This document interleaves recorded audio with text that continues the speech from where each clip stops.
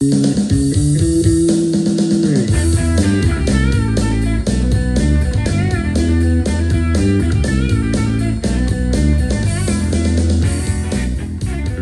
This is Lawyer Up. I'm John Gonzalez. I'm here with my law partner, Jack DeRora, and we are talking to a friend of our program, Dr. Jonathan Groner. He is the medical director of the Center for Pediatric Trauma Research at Nationwide Children's Hospital.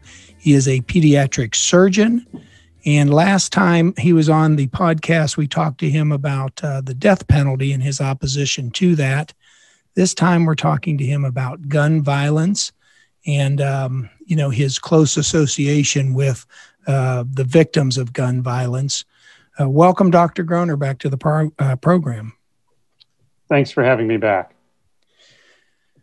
Hey, when was the first time, doctor, that you had to treat a youngster for a gunshot wound, and what struck you most about that? Well, when I was a general surgery resident in Milwaukee during a time when firearm violence was pretty common. And I know one night I took care of 4 patients in a row of varying ages, all of whom died, which was quite traumatic. But I remember there was definitely a young one in that group, teenager probably. And the thing that struck me then and stays with me is that it's often sort of not like Hollywood. There's not blood everywhere. Often they just have a tiny little hole, sometimes 2, where a bullet went in and came out, but sometimes just where it went in, and it's about the size of your pinky, and you rush them out to the operating room, and if the bullet's gone the wrong thing, their entire blood volume is in their chest or in their belly, and they die right in front of you. So that's the thing, is that the external wounds are tiny, there's not a lot of blood loss, and yet sometimes they're dying. Sometimes they're talking to you, but they're dying, Sometimes there's people often will know kind of an impending sense of doom, please help me. And sometimes they still die. How many people have you treated for gunshot wounds, would you say? Over my career, definitely hundreds. Fortunately now, just working on the pediatric side, it's a little less common, but that is less true since the start of the pandemic. I mean, for reasons that aren't clear, the pandemic doubled the number of patients that we were seeing for firearm injuries. So if you take the same time period, 2019 versus 2020, it doubled, and the deaths doubled also. Doctor, it might be helpful for our listeners to maybe understand a little bit more about what you do as the medical director and as a pediatric surgeon, and then how that relates to seeing these victims of gunshot wounds in your, everyday practice. Sure. Well, we live in a state that has a state-mandated trauma system. And so the rules of engagement are, if you haven't hit your 16th birthday in this state, you're considered a child. So a child with a serious injury would go to a children's hospital. An adult with a serious injury goes to an adult hospital. That's a trauma center. So Columbus has 1 pediatric level 1 trauma center. It has 2 adult level 1 trauma centers, and I think 2 level 2 adult trauma centers. So basically, at a children's hospital, you typically see kids under the age of 16. And I would add that I believe Children's Hospital was the first level 1 trauma center for children in Ohio, and is the only one in Central Ohio. So we see 1,600 injured children a year. And then as a pediatric surgeon, you would be called in on cases that may need some type of surgical intervention. And I assume almost all gunshot victims would fall into that classification. That's correct. I mean, trauma, meaning injury from external forces, not like the psychological trauma, different world, is typically thought of as a surgical disease. And we have a system so that we get notified when someone with serious injuries, including gunshot wounds, come in. So currently in my sort of semi-retired state, I only have to spend 2 nights a month inside the hospital.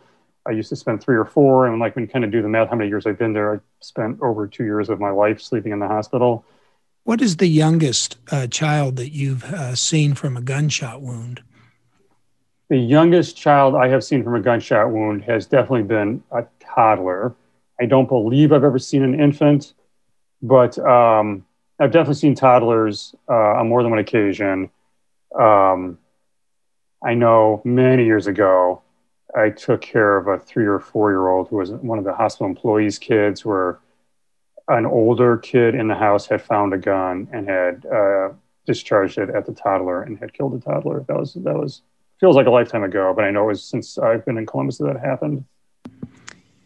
I was wondering, with your experience then, are most of the gunshots accidental shooting by family members, or, intentional type of actions that you see? So it's a great question, and it's a complicated answer. First of all, it can be hard to ascribe intentionality involving toddlers and young children.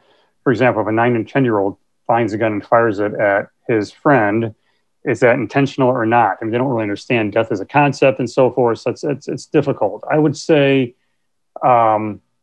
many years ago, we did a study, like over 20 years ago, of all the kids admitted their gunshot wounds.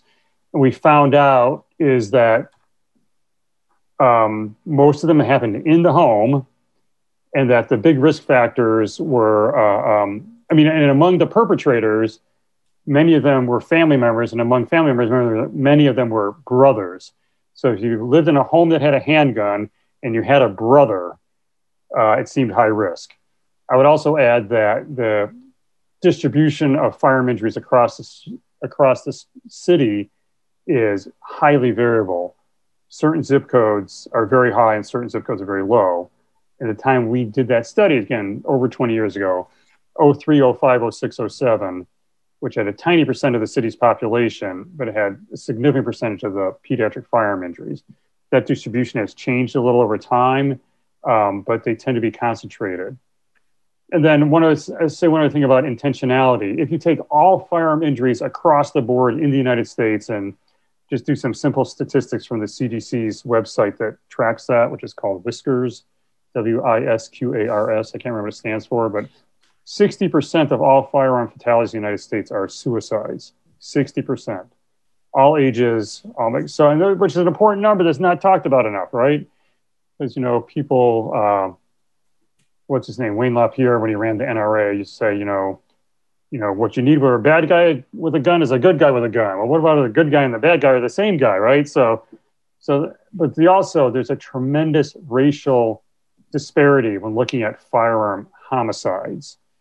So if you look, state by state or across the country, there are definitely states where the firearm homicide rate for Black males under the age of, say, 21 is 10 times what it is for the white population. So firearm homicide is largely an African-American, largely male problem, whereas suicide, including firearm suicide, tends more towards the white population. So it's a complicated issue, but I think it's important to state that most of the injuries are caused by handguns. So I think that's also not emphasized enough. I mean, hunting in Ohio is relatively safe. I've done 2 informal studies of hunting, and the number one injury mechanism is falling from a tree. I don't personally hunt, but I know that people do. You have to stand way up in the tree and wait for, Bambi to walk by. And if you fall asleep, you fall out of the tree. Firearm injuries are actually the minority of injuries from hunting. Why is hunting safe? Long-barreled weapons, adult supervision. Long-barreled weapons cannot be fired by a child very easily. So, there's a lot of built-in safety measures for hunting. Handguns are the ones that are the most common vector in what I see. You mentioned the racial disparity with homicides and with suicides. What about with these accidental shootings? As you said, might be in the home, it might be by another family member. Is there any distribution that is unique in those cases? I think the answer is yes. Columbus is in the middle of a fairly serious firearm trauma epidemic, and a lot of it has been driven by organized criminal networks, and there's a lot of gun ownership within those criminal networks. And I think that there's a halo effect. Like if you're in a gang and you have a gun, and you obviously got to go home sometime, right? So there's just a lot of guns in those neighborhoods. Or if you're not in a gang, but you live in a neighborhood where you hear gunfire every night, and so you buy a gun. And so I just think that my personal experience is that the preponderance, but not the absolute all of them, but most of the unintentional injuries do involve, inner city, largely African-American population. That's just been my recent experience. But I think there's a relationship between the unintentional injuries and the intentional injuries, and that sort of violence begets violence. And if you live in a neighborhood where you're hearing a lot of gunshots, and there certainly are neighborhoods like that in the city, you're more likely to have a gun. People who buy guns for protection are least likely to store them in a safe fashion.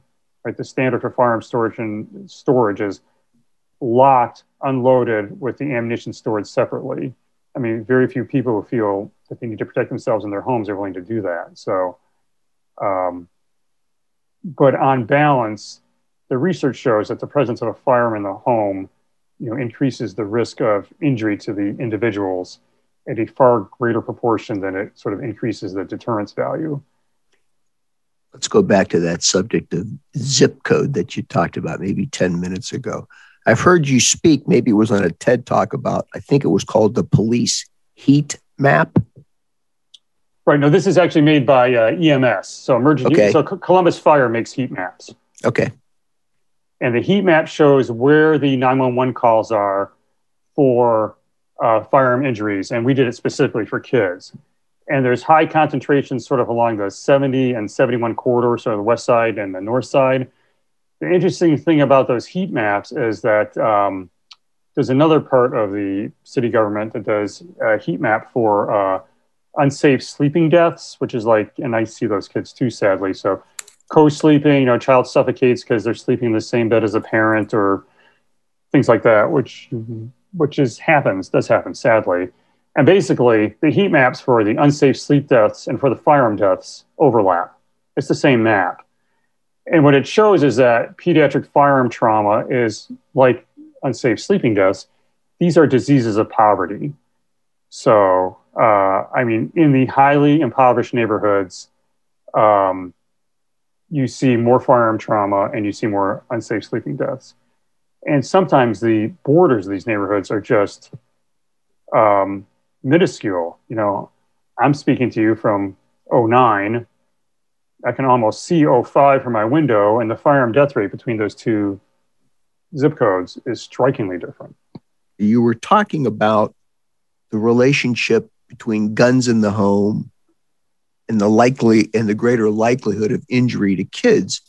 One of the authors of one of those studies was one of your physician brethren who was with the NIH or maybe the CDC years back. And I think he came under fire because that just seemed like such an unpopular idea to be castigated. It was interpreted as castigating gun owners, but there really was a statistical tie. Are you familiar with that gentleman? I can't remember his name. I know a few people working in that field. And it's interesting because for reasons that aren't clear to me, a number of the nurses I work with have spouses in law enforcement. And I heard a story once about a picnic where all, her husband's in law enforcement, the brother's on law enforcement. Say, I'll come over for the 4th of July party. What they all do is they all put their guns on top of the refrigerator. She comes in to get, a Coke or something, and the kids have the chair up against the refrigerator trying to get the guns down, right? So, kids, young kids are very curious. Guns are bright and shiny. They tend to explore them. It's just, that's like natural behavior.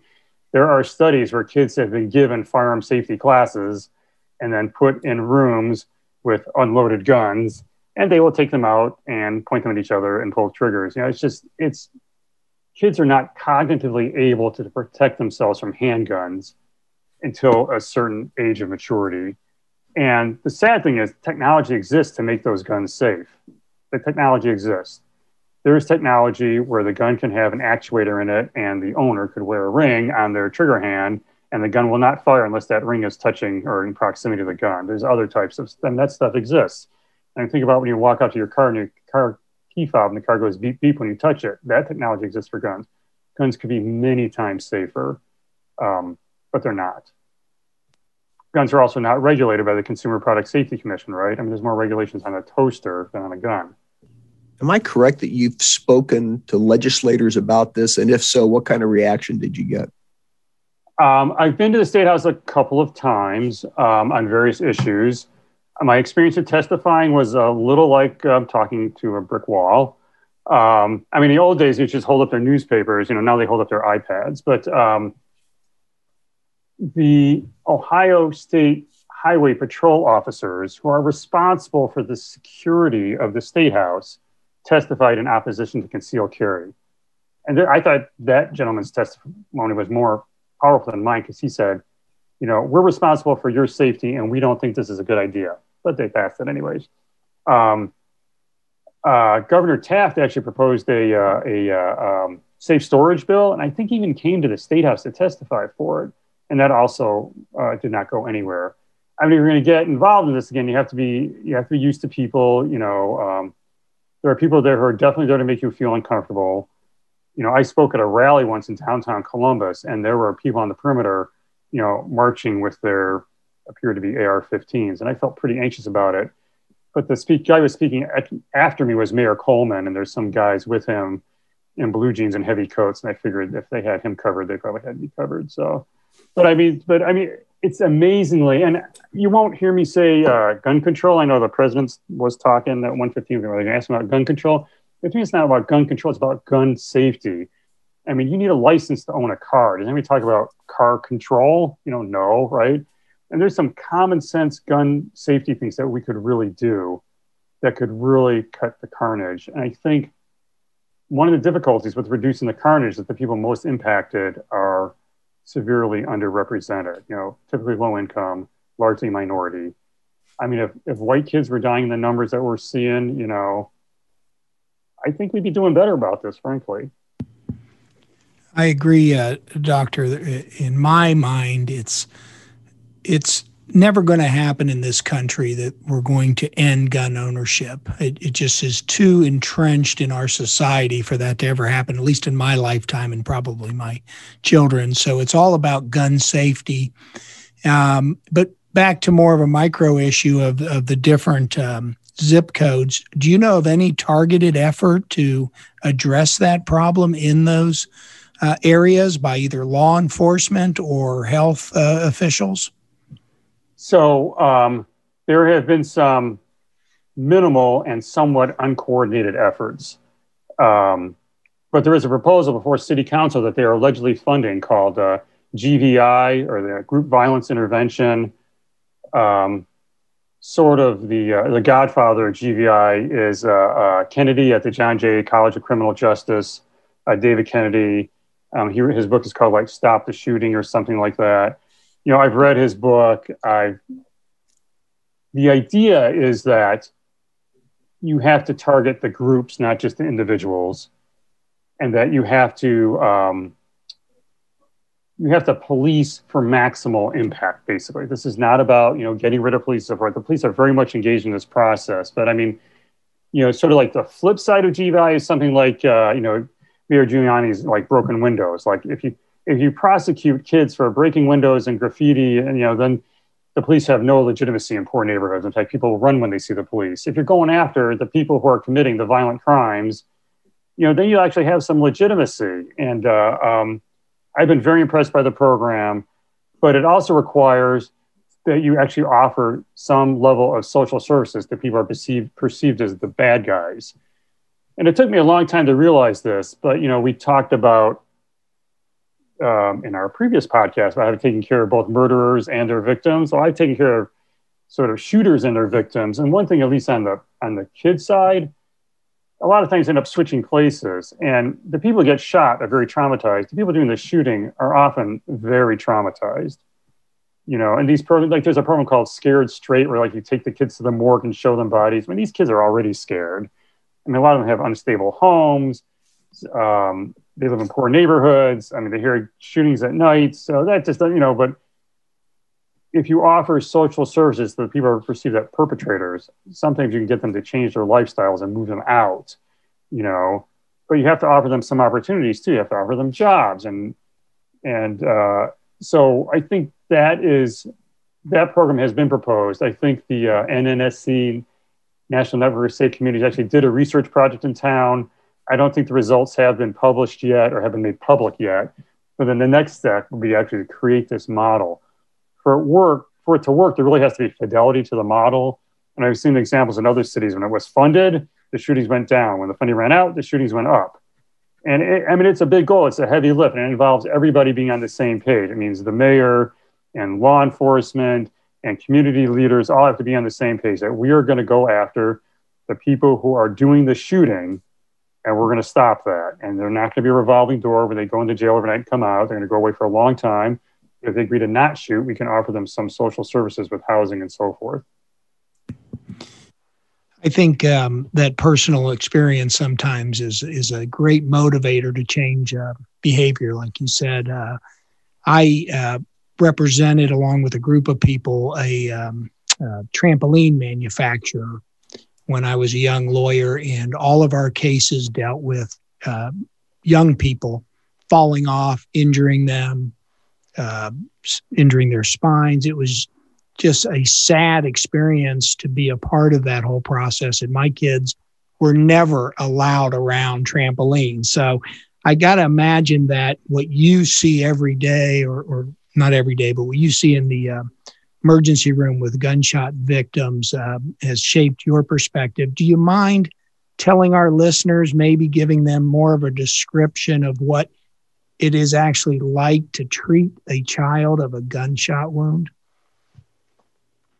Sure. I mean, I can't share exact details, but I had a case a couple years ago, and I remember it'd been we do 24-hour shifts when we're on call. It had been a pretty busy day. I'd done a bunch of operations, and just when I thought I might go get dinner, we got this, the pager goes off, level 1 trauma gunshot wound, and I run down to the emergency room with my residents, and just as the EMS are rolling in, and they looked nervous, which is usually a bad sign. And they weren't walking; they were kind of trotting with this patient on the gurney.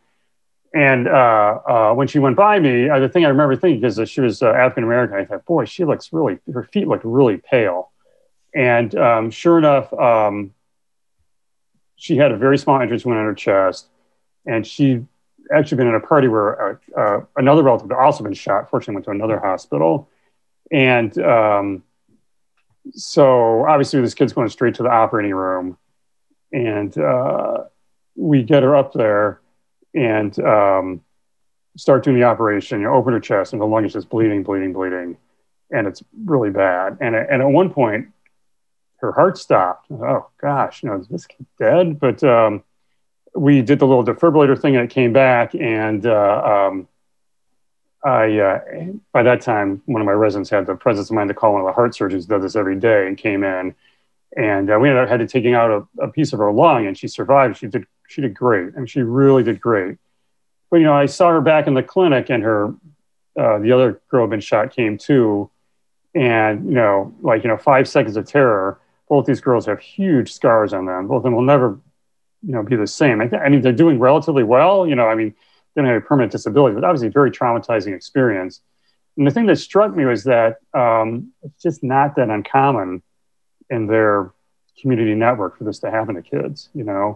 I mean, their guardian was like really sad and really loves both kids dearly, but not shocked the way someone from, I don't know, Upper Arlington would be if 2 kids in your family got shot. It's just, there is so much violence in that neighborhood that it's just not that rare. And it'd be really nice to be able to change that dynamic. I think there's data that shows that when there's a shooting in a neighborhood, it impacts the victim, obviously. The perpetrator talked about the family, but it also impacts financially. I mean, if you can't appeal to someone's, heart and soul, can you at least appeal to their pocketbook? I mean, you guys, the downtown shopping mall's whole life cycle happened when I moved here. I'm blanking on what it was called. City Center. City Center, right. And what was the beginning of the end for City Center? There was a homicide. Do you remember that? A kid got killed. Sure. Right, and just the impact. I mean, other factors played a role too, but, that's just part of the deal for it. So violence has a horrible impact on neighborhoods. So the firearm injury stuff, I mean, it begins the instant they're injured. It doesn't end when they leave the hospital. I actually had another patient a couple years ago whose injuries were so bad, he spent almost an entire year in the hospital. And when he finally got better, the family decided it would be safer if they moved to Chicago. I mean, Chicago, but apparently they had a lot of family there. But, again, he'd been shot. His sibling had also been shot. This is the type of thing we deal. We deal with families who get destroyed even when, they survive. I've seen some experts refer to gun violence as a public health hazard. And I think you have as well. That's correct. I mean, I think, the public health model, we consider to say that firearm trauma is a disease, you have to have susceptibility patterns. We clearly have that. You have to have a vector. I mean, the vector for COVID-19 is the coronavirus. The vector for firearm trauma is handguns. Again, it's mostly handguns. I mean, I agree with John's statement. We'll never get rid of all the guns. I mean, I think I would be happy if we could show that we have the ability to regulate them and try to keep them out of children's hands. I mean, we are definitely awash in guns. I see it as a mighty river moving through Ohio. If we could just shut off a few of the tributaries or slow them down, we can make things better. But I mean, public health interventions work, right? I mean, as a youngster, the carnage from motor vehicle crashes was insane. I was actually in a car that rolled over when in the 1970s, and I didn't have my seatbelt on. It's amazing I didn't die. Which is really lucky. The car door didn't open, which is what usually happens, and I actually did okay. I mean, cars are much safer, and we've really driven that down. We can, it is possible to drive down the injury rate from firearm. I mean, it is doable. It just takes people to use a public health approach, and there are some things that are proven. And we know that states that enact, good common sense firearm safety legislation, things like universal background checks. I mean, the Braden campaign has a bunch of them listed on their website, that those states actually do better. When people still own guns, people still hunt, but they do better. And that would be really helpful. I mean, I don't know if you're going to bring this up or not, but there's really no reason for civilians to have AR-15s, and there's just not a reason for that. We can see, I see the mass killings in a slightly different part of the Venn diagram than the sort of daily trauma that I see. But I did have one of the Sandy Hook parents was in my living room holding up to photos of his two kids. It was I think Barden, these are the two kids that went to school. This is the one who didn't come home that day. And it's really hard.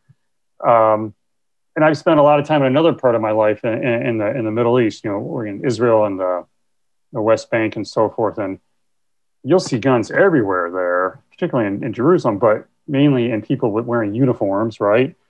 Firearm gun ownership among civilians is low. And several years ago, Israel spends tons on military, feels like it always needs to have readiness. So they used to have the soldiers used to take their guns home on weekend on leave. And I can remember as a kid sitting on an Egged bus and the guy sitting next to me had a machine gun in his lap and the clips are in his backpack. Well, Israel stopped doing that.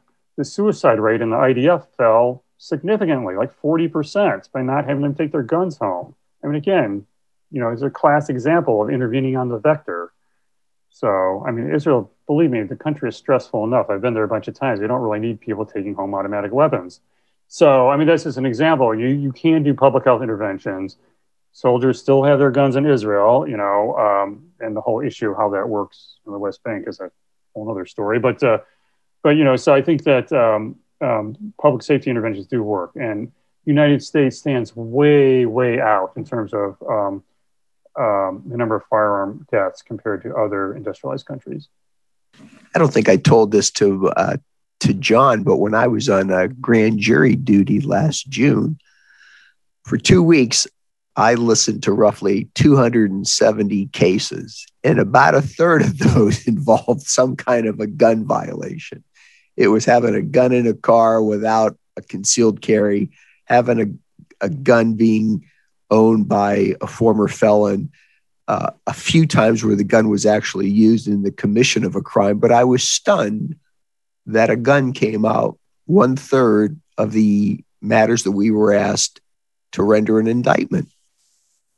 But I mean, there's research on that. I mean, someone did a project where they looked at self-reported, self-defensive gun uses. I can't think of the name of the author, but there's a guy named John Lott, who I think might be an attorney, who did this study. Let me interrupt you for a second. Regrettably, he is an attorney.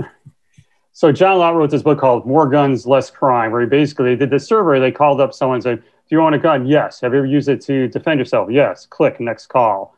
The more detailed study, which was done by, I think the Harvard School of Public Health, it answered two questions. The first two questions, yes. Then you got a third question, which was, describe your self-defensive gun use. And it was literally like, well, my boyfriend and I broke up, and he said the TV was his, but it was really mine. And he came over to get the TV, so I had to get my gun out to show him who was the boss. So many self-described self-defensive gun uses would have been an indictment by a grand jury, or so typically illegal. So I think that that's an important thing to point out, that true self-defensive gun use is actually pretty rare, and you have to weigh that. Everything in life is risk assessment, benefits versus risks. Every time I operate on someone, it's benefits versus risks. I can certainly do harm by operating on people. And the same thing about gun ownership. It's like getting a vaccine, benefits versus risk. I jumped in line to get a vaccine because I didn't want to get COVID. But, so gun ownership, it theoretically confers a safety benefit, particularly if you live in a neighborhood where there's a lot of gun violence. But the odds of someone coming into your house and wanting to do violent harm to you, if you're kind of an average citizen, is much, much lower than the risk of someone using the gun for self-harm or harming someone in your family. By the way, I think the name of that author you were referring to is Hemingway or something to that effect. Hemingway. I don't think it's an ING. Yes, David Harvard School. Hemingway, yes. Right. Right. The other thing is I've read the FBI stats, and where they are able to find the assailant, in 50% of those situations, the assailant and the victim know each other. So in other words, very low chance of you being shot by somebody you don't know.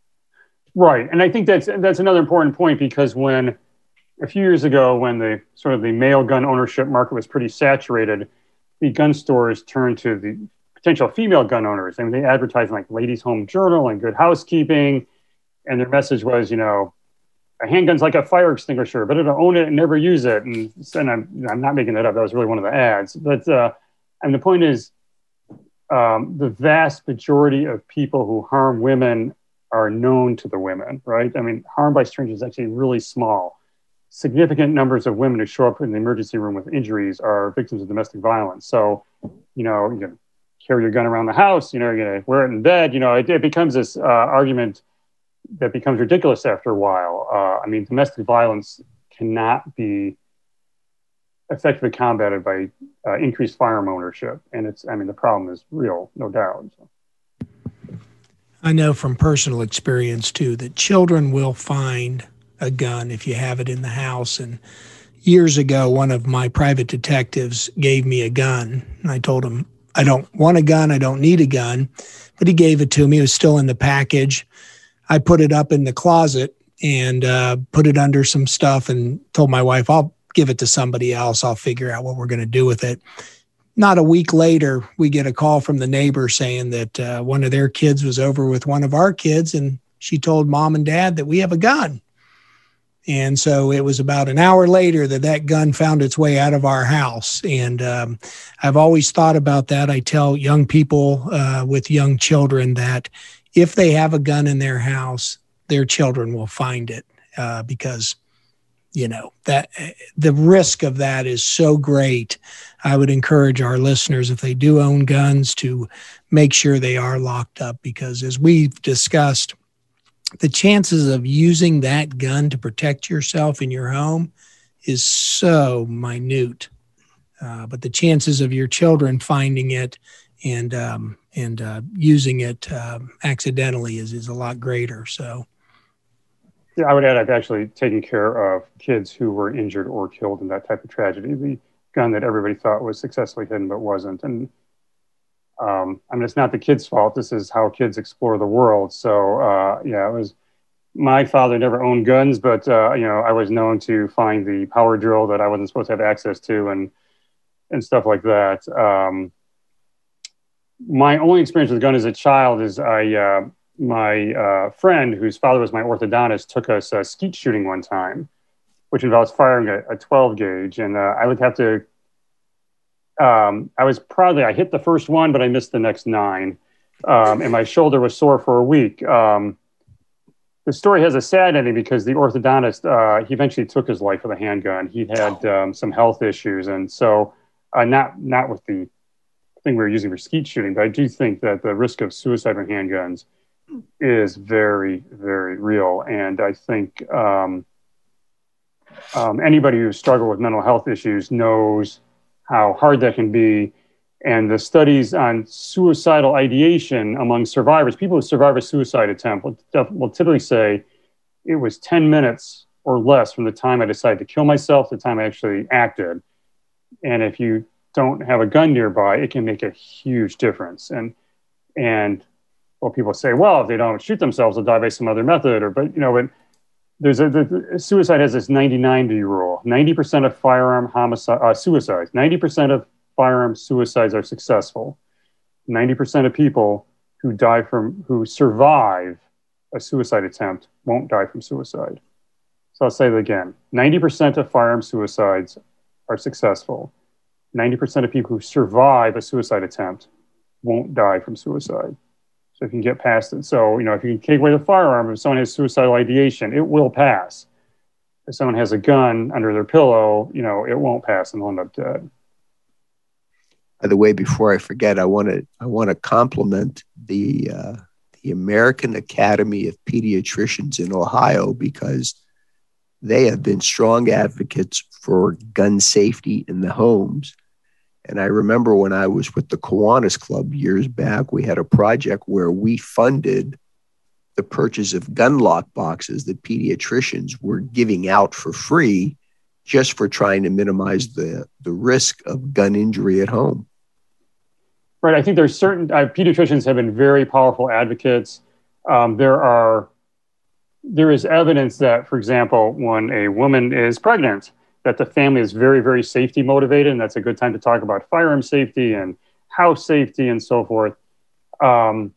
Sort of the flip side of that, there have been states like Florida that have tried to litigate against having that safety conversation, which just seems insane, but that's true. So I think, pediatricians, first of all, yes, I agree. The AAP in Ohio has been really out on this. I've met some of those people. They are brave people. I'm sure they get some pushback. But I think they're sort of speaking truth to power. It's interesting you mentioned that case because I followed it. Florida passed a statute that precluded pediatricians from asking about guns, just like pediatricians ask questions.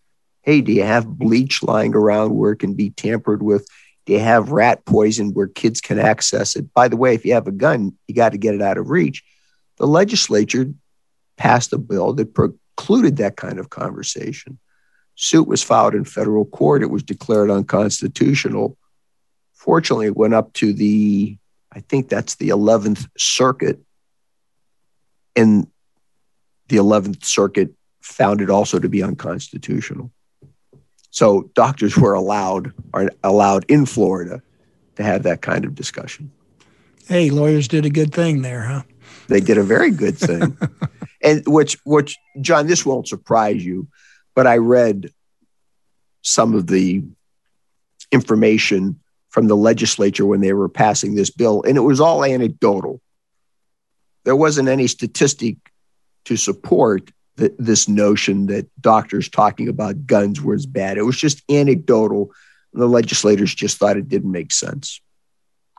Right, but I think that's a good point, is that legitimate firearm research in this country has been underfunded purposefully, right? I mean, I can't think of that Congress Act where you're not allowed to there's a writer on every bill that I know what you're talking about, and the name escapes me as well. That was in the Dickey Amendment. The Dickey Amendment. There you go. Yeah, it's a good Jeopardy question. Yes, the Dickey Amendment expressly prohibits funding for what I view as one of the greatest public health issues in this country. I mean, annual firearm deaths in the United States is in the tens of thousands. I mean, basically lose a Vietnam War's worth of deaths, less than every 2 years in this country, which is astounding. Do you have anything else you'd like us to ask you, or anything you want to add? Or John or Gonzo, do you have another question? I just want to add that I feel like Columbus has a historic opportunity to make a difference right now. that this NNSC program, that they call GVI, has shown some real improvement in many major cities across the United States. And I think that in order for it to work, we have to show fidelity to the model. I think that people working on small projects, and some of the hospitals in town have projects where kids get shot, they provide some sort of counseling that doesn't work, that we definitely, let me rephrase that. I have said before the city council that firearm injuries are a public health problem. I can't remember what word I used. A major public health problem. I mean, it's a disaster. We have an epidemic going on right now. I mean, if the number of kids that we're seeing shot was the same as the number of kids coming in with some infectious disease, people would be really troubled, right? And I don't know why the pandemic kicked off this wave of shootings. One thing is that schools are actually really safe. I mean, I know school shootings make the news. They make the news because they're really rare. Schools, you have adult supervision, you have warm meals, you're in a safe environment, and actually school teachers are empowered to report if they are concerned that a child is being injured in the home and so forth. Schools were a really important safety net that just got cut away last year in March. The shootings doubled. I think the NNSC program is a real opportunity to make a difference, and I really hope the city will commit to it. I've spent a lot of time, I'm actually on the gun violence committee of the BREAD organization. We spend a lot of time researching this. I spent a lot of time talking to NNSC people. I've talked to a lot of other experts in a lot of other areas who've done it in other cities. I really think this offers a great opportunity, and it would be a shame if we didn't take it. I hope a year from now, we could get back on a podcast and say, hey, we're actually really doing better than we were. Dr. Groner, as always, speaking to you is a wonderful intellectual and informative experience. Again, we thank you for the important work you do, your dedication to your patients, and your dedication to preventing harm to other children. Your time is invaluable, and we thank you for spending some of it with us. Well, thank you very much, gentlemen. Thanks for bringing light to this important topic. I really appreciate it. I want to thank you too, and I really am impressed with the breadth of your knowledge. For our listeners, you can find us at our website, Lawyer Up Columbus. You can download us using your favorite podcast on your phone. We'll be back with another legal or social justice issue in a month. Until then, remember to lawyer up. So long.